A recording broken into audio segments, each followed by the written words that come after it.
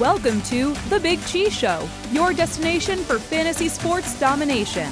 Now, here's your host, Chris the Big Chee Cheon. Welcome, everybody, to The Big Chee Show, a WTOP fantasy sports experience. We talk betting, we talk DFS, and today we are focusing on season-long football show brought to you by Driscoll and DeSimone. Get your tax situation squared away. That season coming up in a couple of months. These are the guys you want to get your money growing and certainly want to go ahead and help your portfolio. DriscollDeSimone.com. All right, Joe Bond joins me here today from FantasySixPack.net. Joe, you are the number 2 picker on FantasyPro's rankings. That is outstanding, my friend. So I am very pleased to have you. I know you're going to bring some dominating information. How you doing today?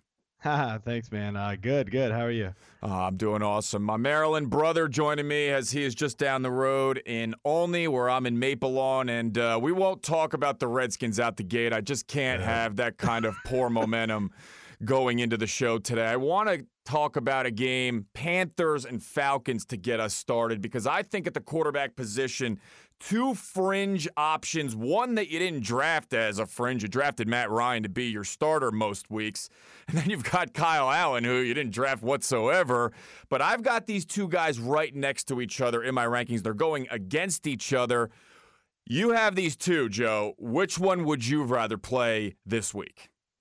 I'm still going with Matt Ryan over Kyle Allen. I know the defense matchup says play Kyle Allen, but even in good matchups, Kyle Allen's a very fringe QB1, high-end QB2. Matt Ryan, just because the defense stinks. I mean, aside from last week when they just stuck it to the Saints somehow, the defense stinks for Atlanta, and they just get behind early, and so he just has to pass. I mean, he's got tons of games over 40 passing attempts, over 50 passing attempts. It's not pretty sometimes, but he's putting up the numbers, and that's all that matters in fantasy. The hottest name on the waiver wire this week was the guy that Matt Ryan, we hope, is going to be handing the ball off to a ton. I really don't know what other options he's got at this point with Freeman out, Ito Smith out, and that is Brian Hill. What are your expectations there? Do you think he is a 20-plus carry guy, and do you expect him to catch some passes? I kind of don't think he's a 20-plus carry guy, but I think he's somebody you have to legit, play, just because we've got so many injuries, so many bye week teams. You're kind of stuck using him if you've got him, and it's not a bad thing. I mean, look, Devonta Freeman hasn't been top notch, but Hill's going to be able to get, I'd say at least 20 touches all around. And that's awesome. You're looking for volume out of your running backs at this point. And he's, like you said, the only show in town. So there's no reason to not use him. A guy that disappointed DFS owners like myself, he was near 50% ownership, and season long for that matter as well, was David Montgomery. Now, he has seen, I saw this on RotoWorld, 65 of 86 backfield touches in the Bears' last 3 games here. Rams, though, they're pretty good against stopping running backs. David Montgomery doesn't catch any passes.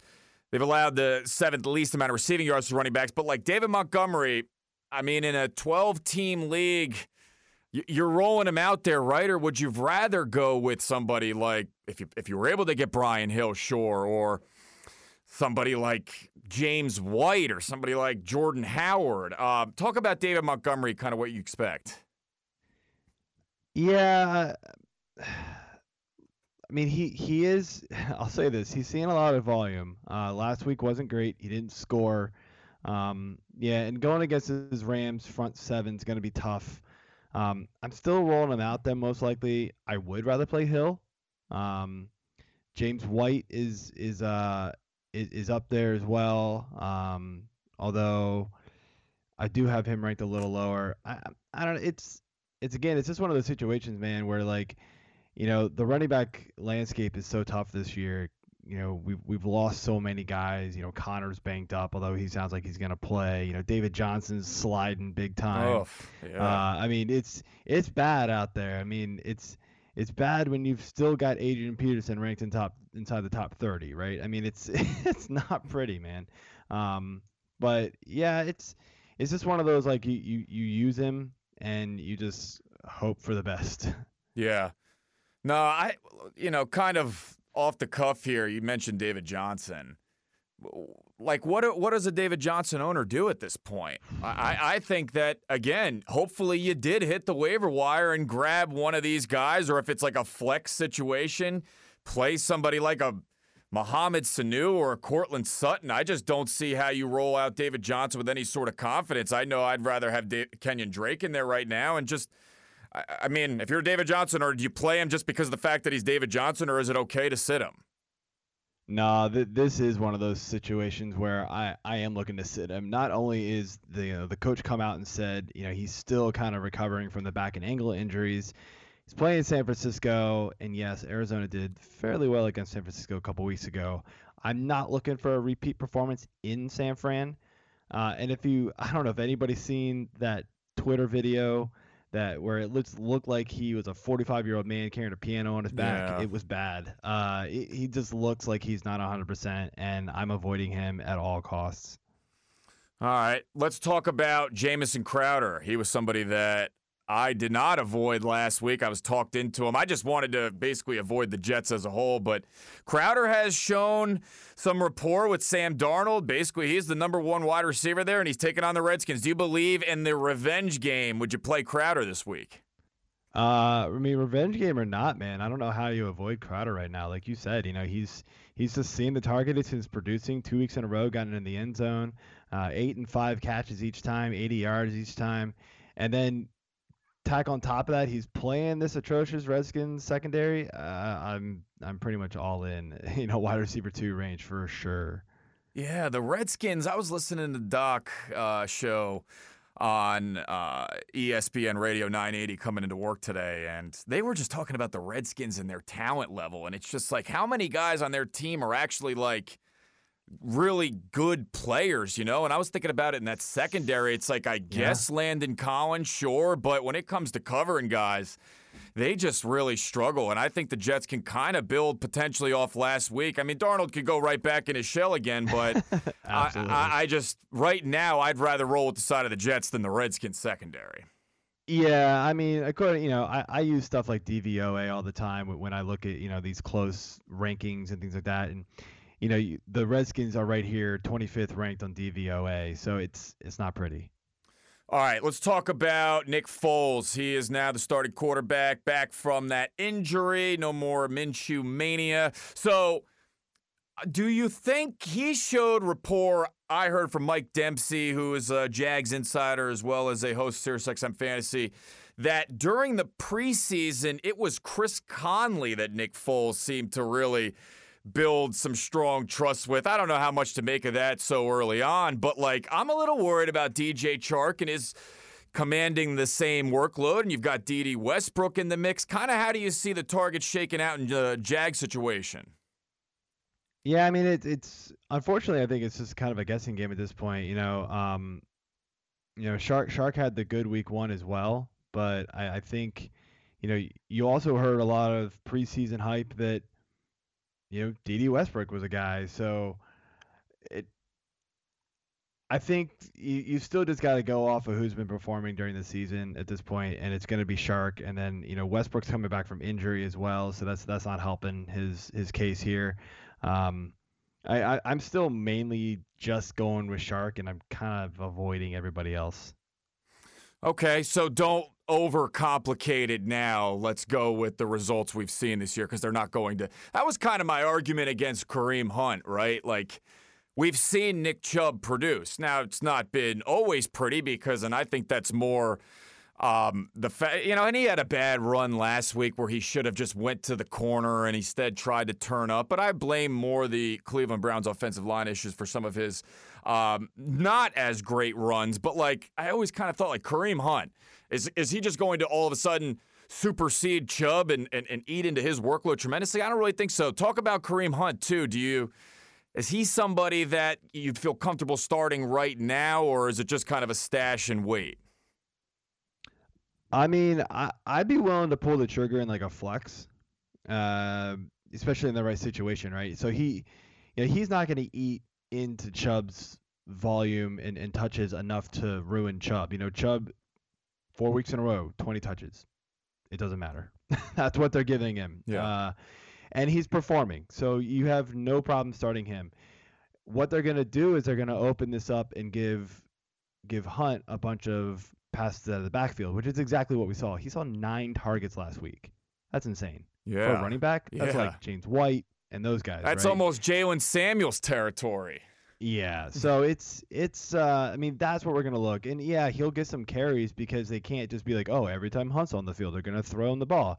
Yeah, he's going to get, 3, 4, 5 carries a game unless he's just like red hot, or Chubb gets hurt. But that's what we're going to see from Hunt. And so, kind of the same thing as with James White. It's kind of a flex play, in my opinion. Now, he is running back 2 upside if he scores, but otherwise he's going to be like flex option. Speaking to Joe Bond, FantasySixPack.net. My voice is getting or my lips are getting a little dry. I think I need a six-pack right about now. You can follow him on Twitter at F6P_Joe. I'm glad you mentioned touchdowns because I want to move to the tight end position. Darren Fells, I feel like he's a bit of a controversial figure when it comes to where we can kind of project his fantasy production, right? The guy has 24 catches, I saw, but 6 touchdowns. So essentially, he's scoring a touchdown at 25% of his catches. Now, you can look at that 2 ways.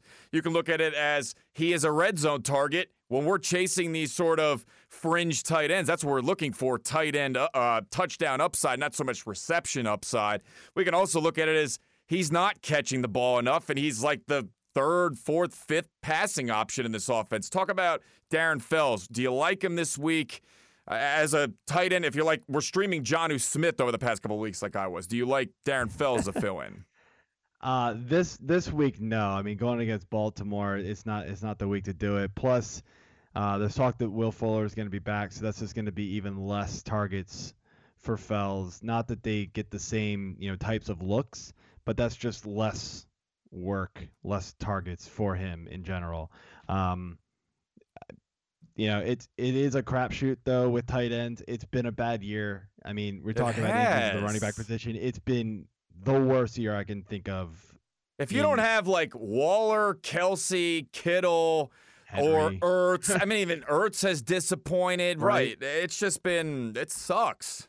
Yeah, it's not been pretty. So, I mean, look, if you're in that Gesicki, Goddard, Hawkinson, Rudolph range, yeah, flip a coin, man. Just if you feel better about Fells, your guess is as good as mine. I mean, I hate saying that, but once you get to that level, man, it really is just kind of anybody's game. It's just whoever scores if they score. So yeah, I wouldn't bet on it against Baltimore, especially in Baltimore, but it's your team. You got to ride it. Yeah. I like that. That's part of your advice there. It is your team. You've got to ride it. A lot of times, sometimes you just, like Curtis Samuel, I had conviction last week, and it ended up working out. Yeah, man. Devin Funchess, I want to talk about returning to practice Wednesday. So Jack Doyle, Eric Ebron, I've got them neck and neck in my rankings. I think they fall into that category, as you just mentioned, those fringe tight ends where take a shot. Which one do you feel the best about? Do you think Funchess, who put up a 3 for 32 on 5 looks before he got hurt in week 1, do you think Funchess could potentially steal some of those looks that the tight ends would be getting? Yeah, absolutely. I mean, Funchess is known for being kind of a big target in the red zone, especially in the end zone. And, yeah, I mean, there's no doubt that he would be just an extra guy down there that takes right away from where Ebron thrives, and Doyle, in those short yardage situations, that's definitely a threat to both of those guys. Joe, it has been awesome chatting with you, previewing the week. So throughout all your research, my last question to you, has there been one thing that stood out that you say, I really like this guy. I'm ahead of him more so than maybe others in the industry. I feel really strongly about a particular play. Did anybody stand out to you like that? I guess I'm pretty bullish on Brian Hill, I would believe. I don't think anybody has him in the top 12 right now, and I do. I may adjust as news comes out and things like that, but he's pretty high up there for me. I have not seen Brian Hill in the top 12 very many places where I've looked. So that is bullish, and I've acquired him in a couple of my leagues, so that makes me feel better. All right, Joe, tell the people where they can find your work. You've got a great-looking website. Thank you, man. Yeah, so it's FantasySixPack.net, and you can find me on Twitter at F6P_Joe. There he goes, Joe Bond, FantasySixPack.net. Thank you so much for tuning in to The Big Chee Show. Music in this episode is Rev by Evening Land. Let's dominate.